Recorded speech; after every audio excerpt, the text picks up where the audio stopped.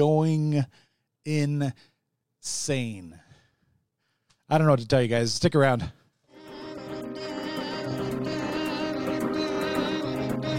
You're listening to the Paul Procise Podcast. And now Paul Procise. All right, guys. My name is Paul Procise, and I thank you so much for dropping in. And once again, I'm just going to point out that I am so grateful for you guys and your activity and your involvement.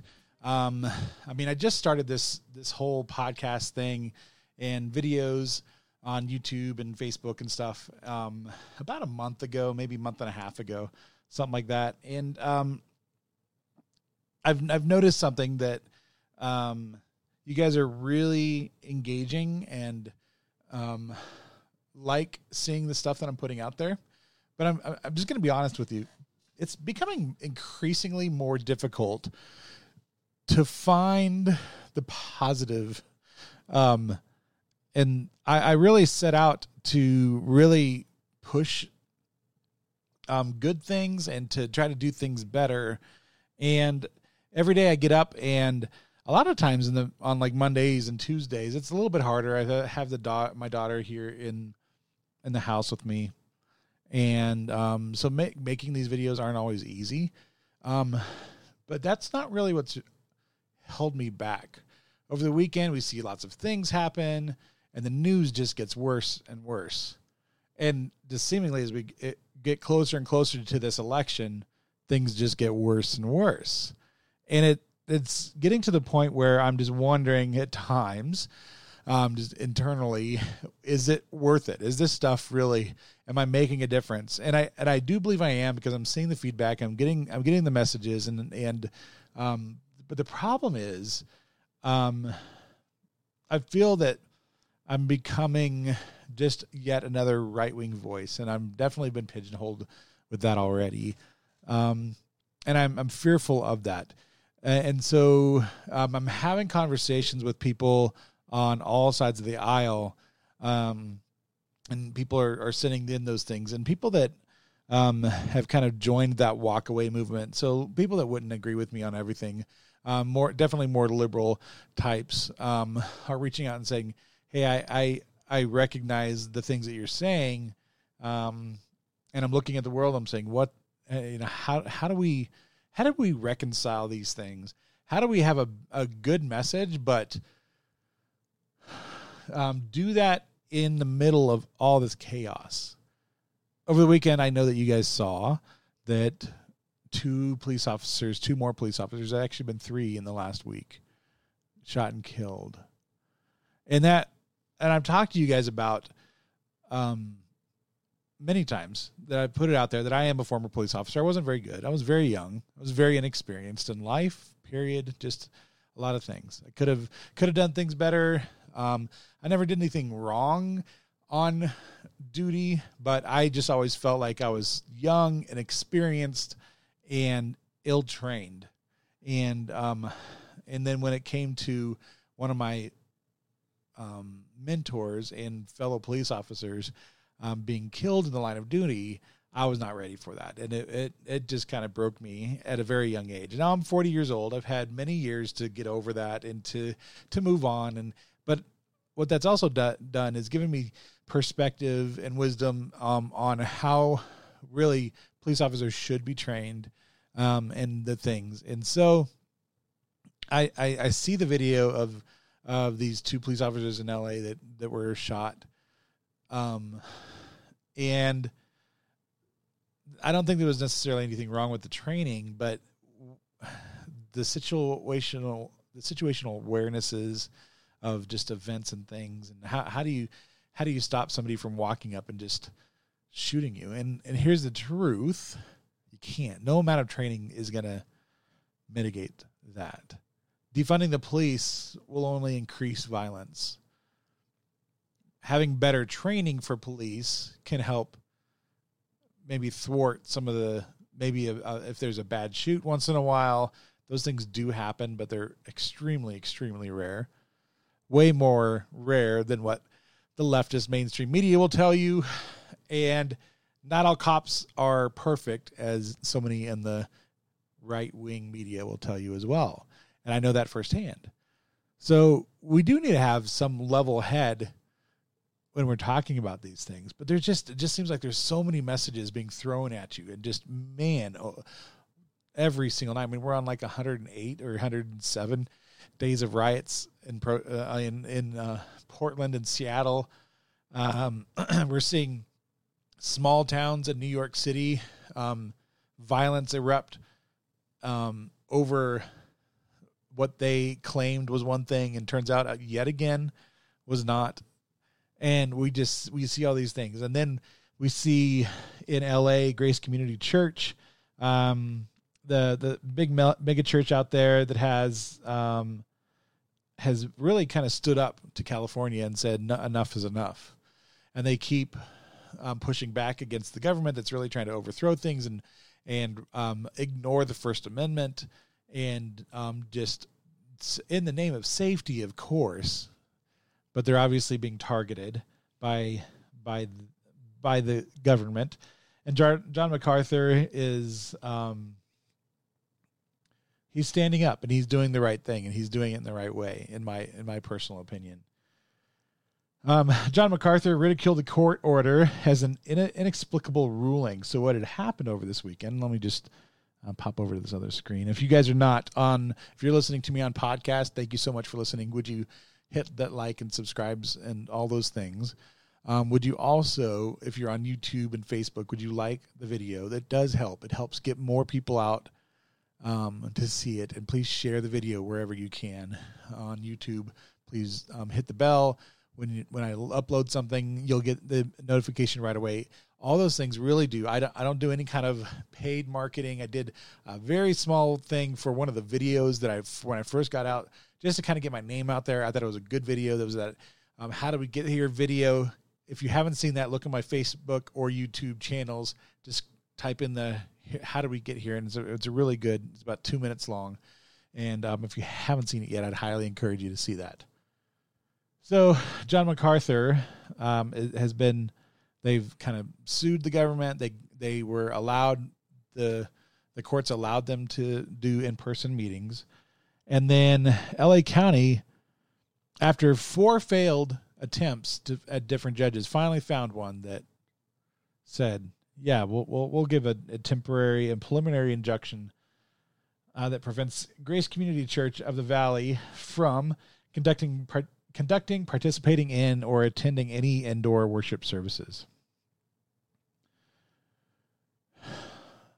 How do we combat this? You know, it's kind of funny for those of you that are in kind of the church world, the evangelical church world. You've heard of a guy named Mark Driscoll. And I personally am not a fan. I'm not a, so he's, you know, you got like John Piper, or you basically got Calvin, John Piper, and Mark Driscoll. Like, they're all like the extreme Calvinists, if you will. If you can lump in, if you can throw a identification plate on people where they stand as far as doctrine is, they would be very, that side would be very Calvinistic, very, so that's kind of where they're at. So I don't find myself in that arena of faith. I find myself more leaning Armenian. We can go into that one day on a different show. Anyways, I'm scrolling through Facebook, and one of his things actually pop up, and I haven't seen or heard anything from him for years. It was controversy within the church, and I tuned it out. I honestly didn't care. I have never really paid too much of attention, other than knowing what he started with to help start with the Acts 29 church and the Mars Hill stuff. And so that's all I really knew. And I didn't really ever care for his kind of bombastic way of doing things. But then I started watching this sermon that had been shared through a lot of people, and it was shared on his page. And what it did is it went through and talked about what's going on in society. And I just, that's kind of what I've done 2 of those kinds of how do we get here and go videos that are just commentary over images and stuff. And both of them have really spoken to the things that are going on in society today. And how do we go from here? How did we get there? And one of them, really, the Go video, really challenges pastors. Are you discussing the right things? Now, it's a good thing that pastors, when they bring up Black Lives Matter, when they talk about those things, those are good things. And when they talk about all lives matter, if that's where they want to go with things, those are good things. But one of the things that I really appreciated from this sermon from Mark Driscoll was that he really laid out what the fundamental difference is of like Make America Great Again and the BLM movement, and the sides that we seem to have split even within the church of who we line up with. And I'm to be real honest, I don't really find myself on either one of those camps. I was, for a very long time, especially in the beginning, not a Trump fan. And I'm still not the biggest Trump fan. I've told you that quite a bit. But what Mark did in church from the podium, say, this is what BLM believes, this is what MAGA is all about, and we need to, as Christians, be doing something in the middle, more of rejecting the extremes of the tribalism that's going on. And what he also did, what I really, really appreciated, is he went through and said, guys, this is what BLM. Now, if you've watched my channel at all, you know that BLM as a whole is not bad. Black Lives Matter. We can agree on that. Everybody, nobody I know disagrees with Black Lives Matter, but we do 100% disagree with the organization and what it has become.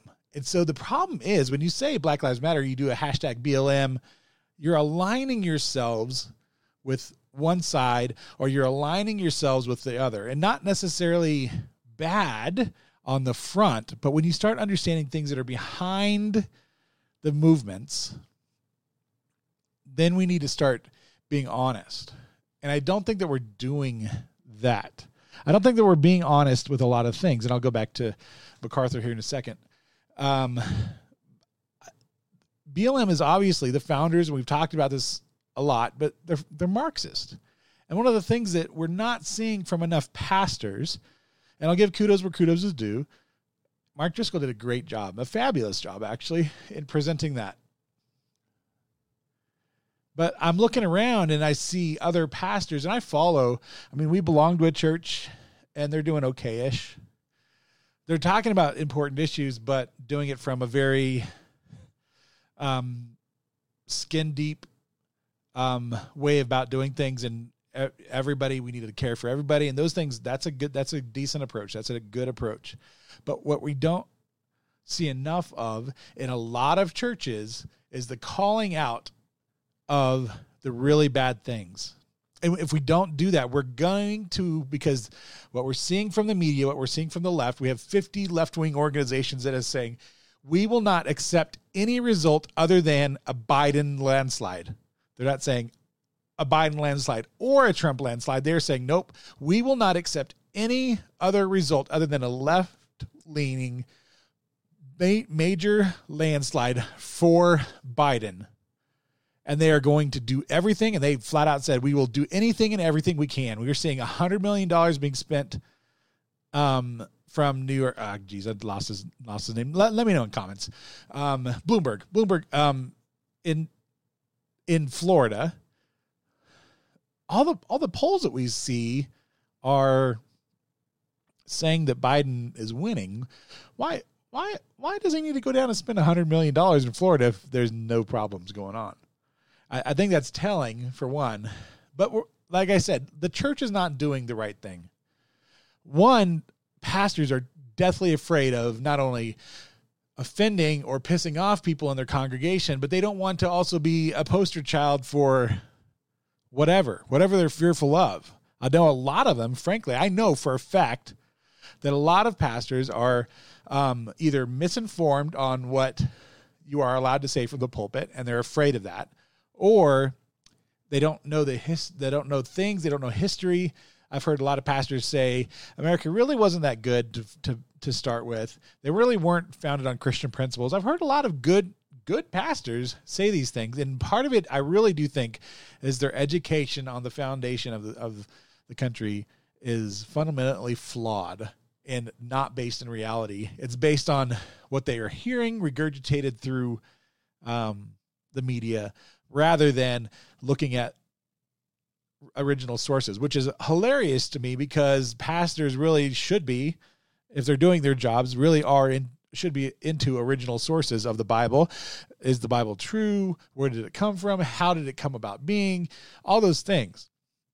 So when I see that a pastor is not willing to speak into truth of what society is going on, I start to, in my own mind, I don't know if you guys are like this. Let me know.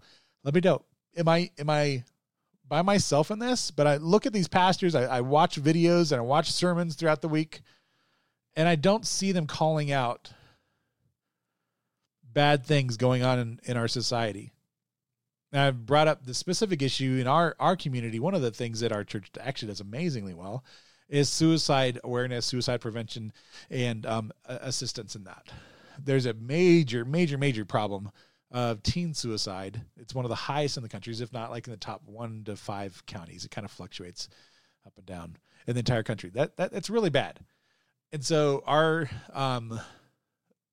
pastors do address these things, but when it comes to political things, pastors become very afraid of dipping their toe in that water because it's so polarizing. You can literally lose half of your congregation because everything's so polarized. And I get that. I get that that's scary.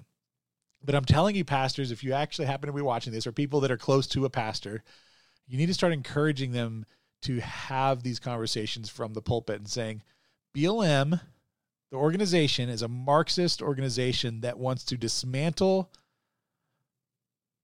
our way of life in every way possible. They want to disrupt the family, the patriarchal family. God calls us to be men-led families. Now, of course, there's all kinds of situations and all kinds of things that we understand. I understand that lives get messy and divorces happen and things, you find yourself being a single parent, mother and father, and all these things. But family, as God intends it, is supposed to be man, woman. And I get that we all have different opinions on these things, but the Bible's pretty clear on this. The Bible is very clear. Now, it doesn't mean we can't love people that are in different stages or different viewpoints of that. But again, the Bible is very clear. And if anything comes up against the church and says, we're going to disrupt your way of thinking, and if you actually look at the founders of BLM and they're saying, we are against the church, we're going to dismantle the family, we're against capitalism, and you can have your opinions on whatever capitalism is, but they're against these things. They're trying to destroy our country, and they out loud say, we actually invocate the spirits of the dead. And I'm telling you, if you don't separate yourself from BLM and say, we are going to stand on the truth, we're going to stand on the truth of the Bible and say Jesus is king, and there is no way no one gets to the Father except through Jesus, period. If you don't stand on that foundational truth and reject BLM and say it loud and clear for your people to follow you in, pastors, if you don't do these things, then our society is going to crumble. Your church will no longer exist if things get really bad. Because frankly, I told you those 50 or so organizations that are meeting have flat out said they're preparing for violence. They're preparing to take it to the streets. They're preparing for things to get really bad, and they are willing to fight. Now, let me just say, and let me address something from that I see a whole lot from my conservative friends and from the right-wing types that I see, is there's this antagonist and mentality of posting, oh, you don't want to do that. You don't. And I understand, like, oh, we're the ones that have all the guns. they have guns too. All sides have the guns. But these guys are saying they're willing to take it to the streets. They're willing to have violence. And I would encourage anybody that finds themselves diametrically opposed to that, but are willing to put out there that they are willing to fight as well. And that while that might be true and needed or whatever, if civil war does come, and I really hope that civil war does not come. I'm praying that civil war does not come. The little amount of violence that I saw as a police officer haunts me to this day. I was 21, 22, 23 years old. The violence that I saw, very bad, gang violence, actual violence, pulling my gun on people, those kind of things still haunt me to today. I know from my friends and my family members that have PTSD from military events and wartime and things. It's not something we want to get into. It will devastate us. But if you're putting out there in your social media that the left doesn't know what they're coming into, because we're the ones with the guns, I think you're being extremely naive. And I think you need to stop talking like that anyways, and start leaning again on truth and understanding. And we need to bring the Bible back into these things and have an awareness and have a renewing of our mind. We need to ask God for a renewing of our mind throughout the entire country, because I don't believe that we are headed in the right direction. If we are puffing up our chest and saying, come and take it. I get that. I get that mentality. I've been there. I've said those things. I've done those things. And I don't think that that's the appropriate way to go about things anymore. I just think that we need to start having a better posture, calling things out in truth and saying, no, enough. We're not going to stand for BLM. We're not going to do these things. Black Lives Matter, but we are not going to stand for this Marxist bullcrap that's being floated out there. I'm not going to be forced to agree with this, and we're going to stop it from coming into our schools. And pastors, you need to lead the way, because there's nobody else that has a voice like you. Better than my voice. You have captured audience of however many, 25 to 1,000, multiple thousands for larger churches. And if you're not willing to say all lives matter, stop this racist bullcrap, stop pandering to leftist organizations that want to dismantle everything that we hold true. And if you don't start doing this, church, we're going to fail.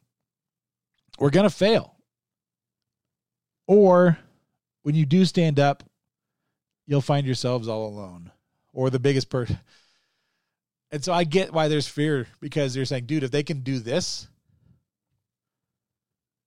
to Grace Community, and they're kind of, especially on the conservative spectrum of churches, they're definitely that.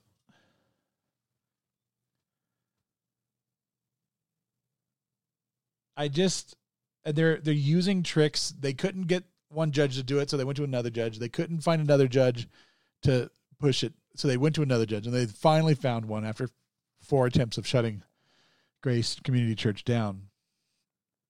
And I agree with John MacArthur. It's an inexplicable ruling. And I feel for them. I hope that they find a truthful judge that will actually look at the Constitution and say, enough's enough.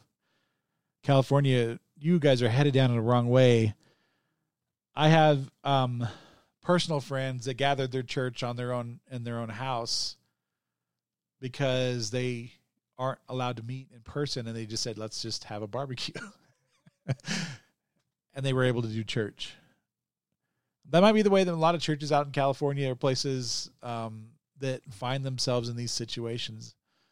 I think like here in Colorado, there's a lot of people that are pushing back against this. Some of the bigger some churches are just complete lockdown still. There's only online. Some churches just are challenging things and saying, I'm not going to be a part of this. And some are going along with the government saying, hey, we'll obey your rulings, but they're doing it begrudgingly. And I still think that even though masks, if you want to die on that hill, go ahead and do that. When this whole thing first started, it seemed preposterous to me. And I will respect any business that requires a mask. I'll respect any church that if they say put on a mask. But at the same time, the numbers aren't matching up, and we need to start being honest, church and pastors, and saying, guys, congregation, stop living our lives in fear. Illnesses happen. They've happened since the beginning of time, and we can't prevent everything. Death is certain, so we need to be certain about where we're going. And we're going to speak about these things in truth. And we're going to reject crazy things from the right side of things, and we're going to reject crazy things from the left side of things, and we're going to speak to truth, and we're going to say, nothing gets to the Father except through me. That if you believe in it, if faith and works and all these things put together, and we have a God that we can trust. There's definitely more. I mean, I've done sermons and all that kind of crap, but there's people that are far more eloquent about saying those things than I am. But I'm telling you guys, if you're not willing to stand up and say and do the right things, it's not going to work out for us in the end. It's just not.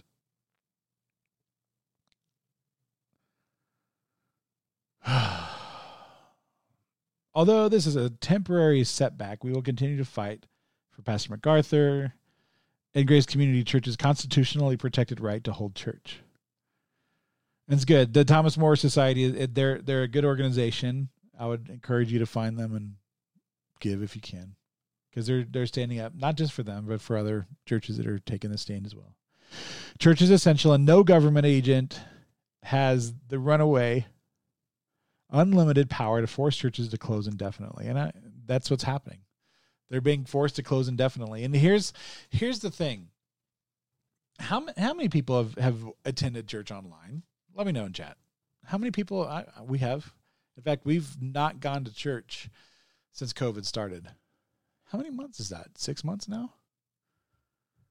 We're a family. I literally have attended church service since I was born. So this is the longest period of time that I've ever not gone to church. And if we're really honest, how long does it take for a habit to set in?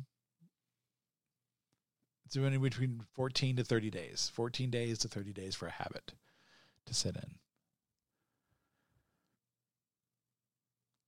I'm apathetic towards church, if I'm being completely honest with you. I kind of am just like, whatever. We were already kind of in this transition state of going from one church to the other. And even though we were committed to the church that we're at, we hadn't really gotten involved. We only had one car. So things were just like, it was hard to get around and do things and be a part of events and get kids to back and forth and to work and from work and all that stuff. So we just never really fully dove in and got involved in the community. And if I'm being really honest, it has hurt our involvement with church. How many people have ever experienced this exact same thing? Enough. We are creatures that are designed to be a part of community, to be loving towards each other.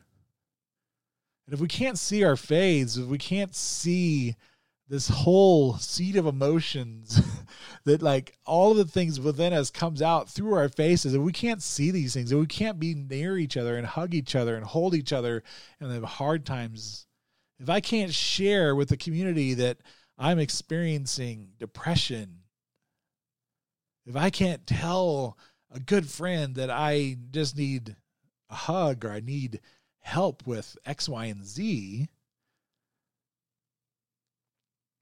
are churches really necessary?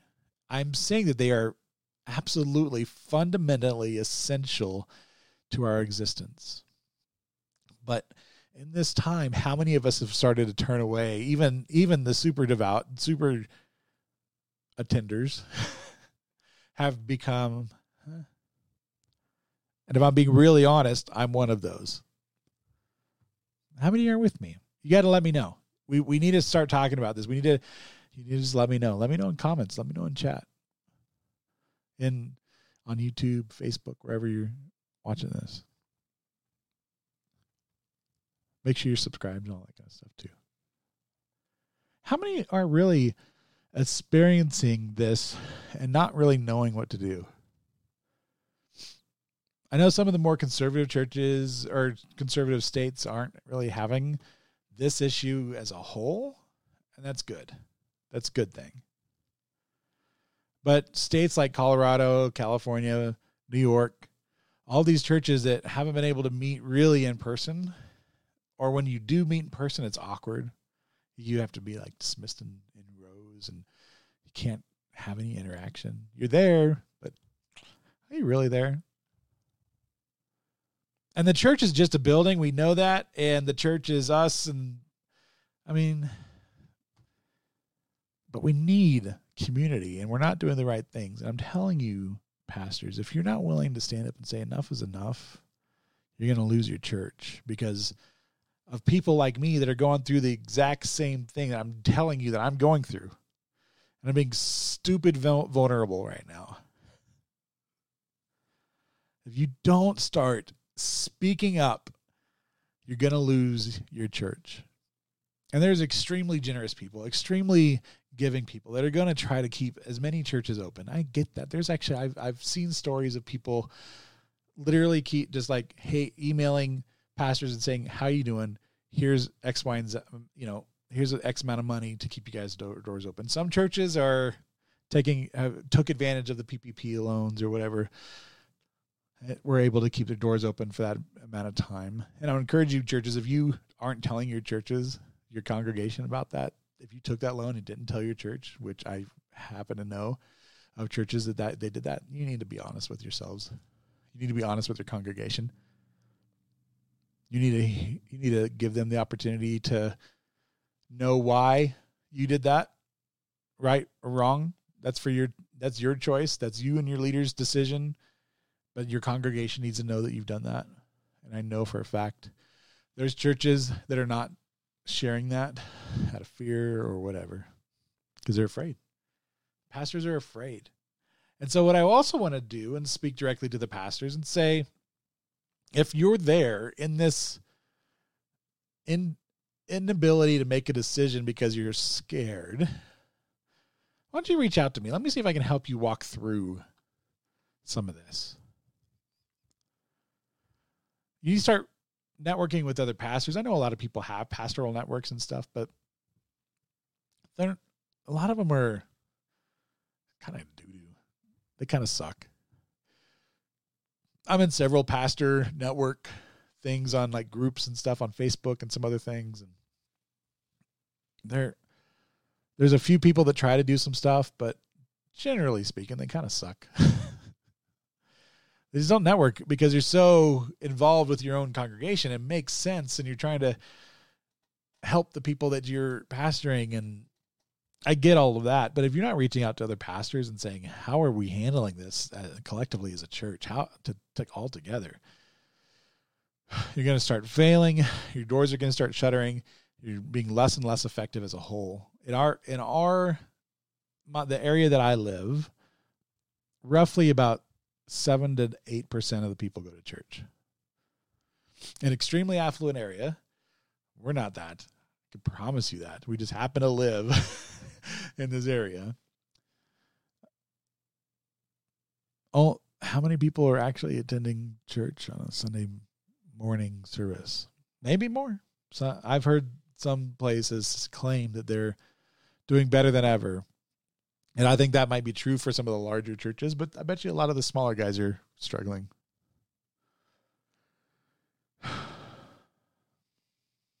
There's a lot of things that we need to continue to talk about on this podcast.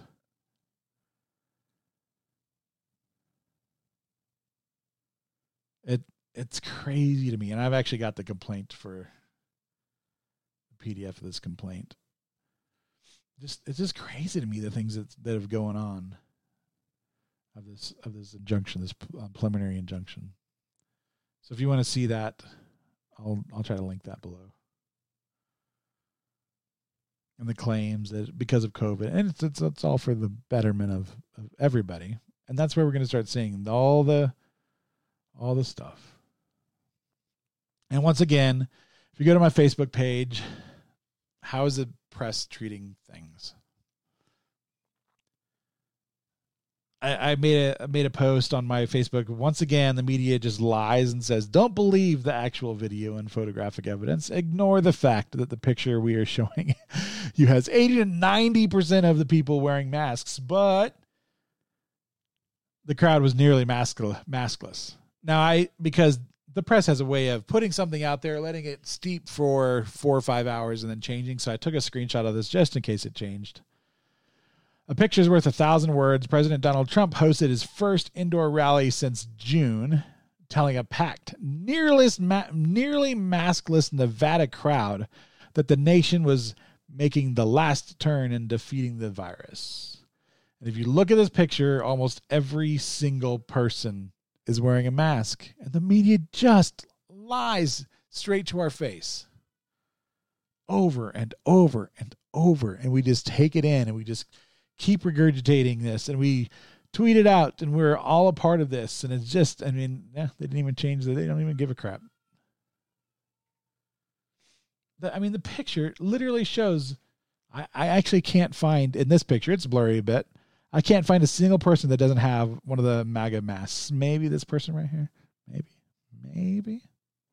I actually saw some of this live yet again, and I watched it. Of course, they don't show you any other pictures, do they?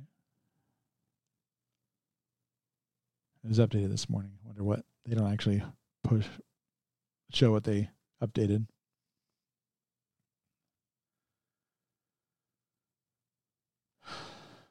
And they just lie, and and this press just lies and lies. And we just take it in. No big deal. And our pastors just let it keep going and say, I don't get involved in politics. You've got to, because that's a lie. You may not like the president. I'm not a big fan of the president, but it's a lie. I'm not a big fan of a lot of the stuff that he says and does and how he goes about it. A lot of the stuff. But there's a lot of things that I do appreciate. Maybe, and I've said this before, pastors, if you're looking for ideas, here's a couple of ideas. Maybe you don't do it from the pulpit, but you have a Bible study, or you have a sidebar on like a Tuesday or a Wednesday morning, and you invite everybody to it, and you can do it online, but you talk about the actual issues that are going on. You need to talk about abortion. You need to talk about Black Lives Matter. You need to talk about what we saw happen with the Patriot Prayer man being shot. We need to talk about the police shootings. We need to talk about truth. We need to say, there might be some things that we can adjust and help support our community policing. Maybe we need to do some really interesting ideas and show support to the fire departments and to the police departments and show that they're loved and they're cared for. And maybe we encourage the police chiefs and the sheriff's offices and the all of these people to start thinking about better training, and those are good things to get involved in. And it's not racist to support. And let me just take a second here and address something and just be very, very clear. I have friends on all perspectives, from all perspectives. And I'm very proud of my friends and the diversity that I have in my friends, especially on like Facebook and stuff. I have friends that from all the way back to elementary school till now And I'm very proud of the diversity that I've been able to have. And some people blocked me back when I was being really stupid and obnoxious on Facebook. And I get that. And I wish I could have taken that back. But let me just take a second and just say, stop lying about things on Facebook, especially if you are on one side of the aisle or the other. I recently saw some people putting out that if you have a a Blue Lives Matter or put out a thin blue line thing, you are a racist. And let me just speak directly to that. And I'm looking right in the camera and I'm saying, stop lying. Stop pushing this bull crap. You're a liar. You're calling me a racist, and there's no evidence in any way, shape, or form in my life that you can find ever, anywhere, that I'm racist. I wear this thin blue line because, one, I'm a former police officer. Two, I actually know a good friend, my mentor, that was killed in the line of duty, and I wear this to support him and just to have that memory. I wear it because there's a lot of police officers on a regular basis, 3 in just the last week, that were killed in the line of duty. Or shot and killed. Some were shot and maybe not all were killed. And if you're putting it out there that all people that have Blue Lives Matter or put a thin blue line flag on their profile are racists, you're a liar and a hypocrite.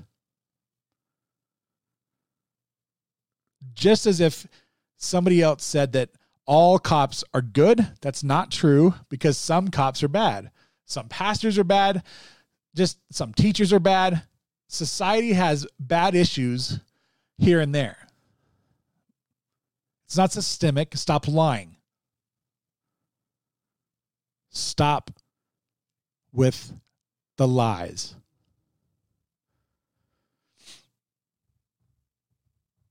And I know you guys that actually say this. I know those people, and they watch what I'm doing. They watch my podcasts. They watch my videos. And I'm speaking directly to you. Knock it off. You're lying.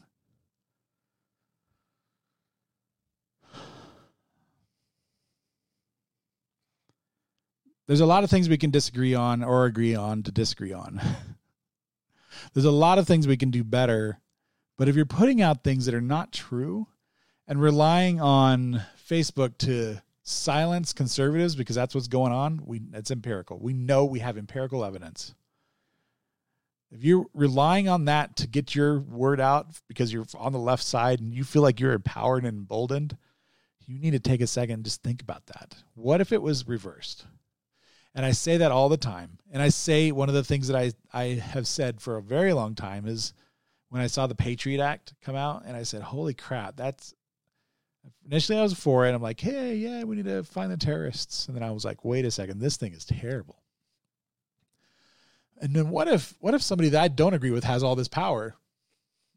Now, at the time I agreed with Bush, but then I look more and think like his politics. I'm like, dude, this guy is giant, big government, progressive, really into the military industrial complex. I'm like, dude, I am not a fan of this guy and his version of conservatism because he believes in God and is pro-life kind of ish. I was not a fan of that. And then I'm like, what if this guy that's droning everybody all over the world gives over this power to somebody that I really, really don't like? And guess what happened? Somebody really, really didn't like, got all this power and then used it against citizens, used it against the Tea Party, used things, not obviously the drone, but used spying and used the IRS against conservatives. Sneaks guns out of the country. Fast and Furious.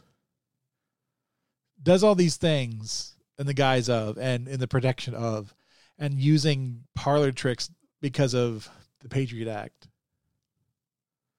And there's going to an executive order after executive order. Bush was really bad. Obama was terrible. And now we see executive orders being just pushed through. And maybe I agree with the sentiment of some of these executive orders because I'm like, yeah, we need to have these things fixed. In fact, if you look at my Facebook page, I talk about exactly that. Let me pull this up here real quick. This one that I posted. So Trump signs this new executive order to lower drug prices. That's a good thing, right? I'm all for some of the protections and things that are put in this executive order in lowering the prices, forcing the drug companies to charge Americans what they charge overseas. I get that, but it's an executive order. It's a stroke of the pen. Now, weren't we furious with the last president when he signed into law, just wrote out DACA laws? Now, you might be supportive of DACA, but that's not the way that laws are supposed to be passed. The president does not have that authority to just, here you go. But now because the Supreme Court has backed up DACA, basically said it's right and okay. Now we have a president today that can just write into law whatever he wants because that action has been supported now by the Supreme Court. Is that right? What if I agree with everything that he's doing? What if I don't? And I say in this, I hate with a passion that's being done by decree. With a flick of a pen, no congressional bills, nothing from the Senate. A president shouldn't have that kind of power. Trump is abusing it at times. Trump is doing it because Obama did it. And Obama did it because Bush did it, and so on and so on. It's not a good trajectory, especially if an actual terrible person with dictatorial mindsets like Biden and Kamala have publicly stated that they will defund police, that they will take away the gun rights. Kamala's flat out said, we're going to use executive orders to take away your guns. And Biden, through his teleprompter, has said that as well. Whoever's pushing the buttons has said that. Just listen to their words. They say they will use executive orders, and Trump should do better. Now, he's done a lot of things that I actually agree with. I'm like looking through, once you weed through all the Twitter nonsense and whatever, there's things that I'm like, dude, defunding, working towards defunding Planned Parenthood, and I'm good with that. Going through and defunding WHO and all of these things. Do you know that we give $10 billion a year to the UN? I'm going to have more on that later, but we need to start looking at really what the UN is all about. The WHO and all of these things. How much money are being filtered of our money that really other countries are not putting that kind of money in. We're funding a majority of the stuff that's going on in the UN. Why? Now, like I said, I'm not a fan of these executive orders. I'm just not. And I can get to the point, I can justify in my mind a spot where I'm like, yep, in order to get to point B, we're on point A, go ahead and sign some executive orders so we can get our freedoms back. But that's not the process. That's abuse of power. That's not what we need to be doing. We don't need to be allowing that. Those just things need to come through Congress and Senate. That's how the system was designed. And if we're going to rage against Black Lives Matter and saying, hey, they're trying to tear down our system, then we need to say that our system works, but we can't allow abuses of it on any side, President Trump included. Now, if you've hung in with me, this today is the longest podcast I've done. There's a lot to talk about. And I'm actually going to talk more on more videos. So this will be today's podcast. And then I'm going to do more things. So if you haven't seen, I'm trying to do more and more videos because it's a really good way to get this stuff out there. And I would really, really highly encourage you to subscribe and like and share and hit the notification bell because it really does. I rely on you to get the word out. And we wouldn't have had this kind of success, as small as it is, without that. And would you guys consider, if you've hung in all the way to the end, and I very much appreciate it, would you consider supporting me in some way, shape, or form?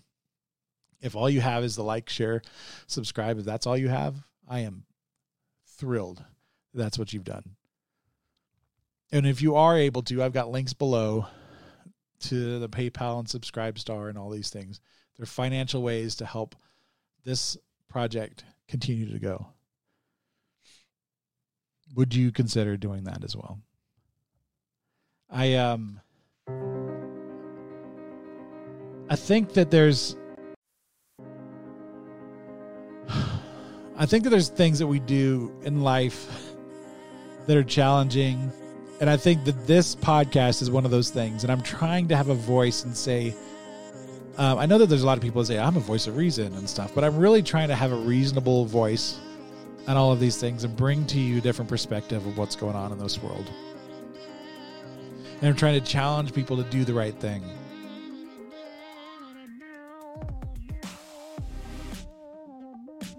Would you go along with me on this journey? Guys, my name is Paul Procise. You can find me on Twitter, Facebook, YouTube, podcasts. Just Google my name, Paul Procise, Paulprosise. You can find me anywhere. Engage with me. Let me know. Go to my website, paulprocise.com. I'm really highly encouraged. Like I keep saying, I keep saying these things over and over, but I'm highly encouraged with what we're producing here with the Paul Procise podcast. But I can't do this without you. I can't do this without help. So would you please consider helping out just a little bit? Let's get these things out there. Let's agree to disagree. Let's agree to agree. Let's do things. You guys, have a great day. Bye.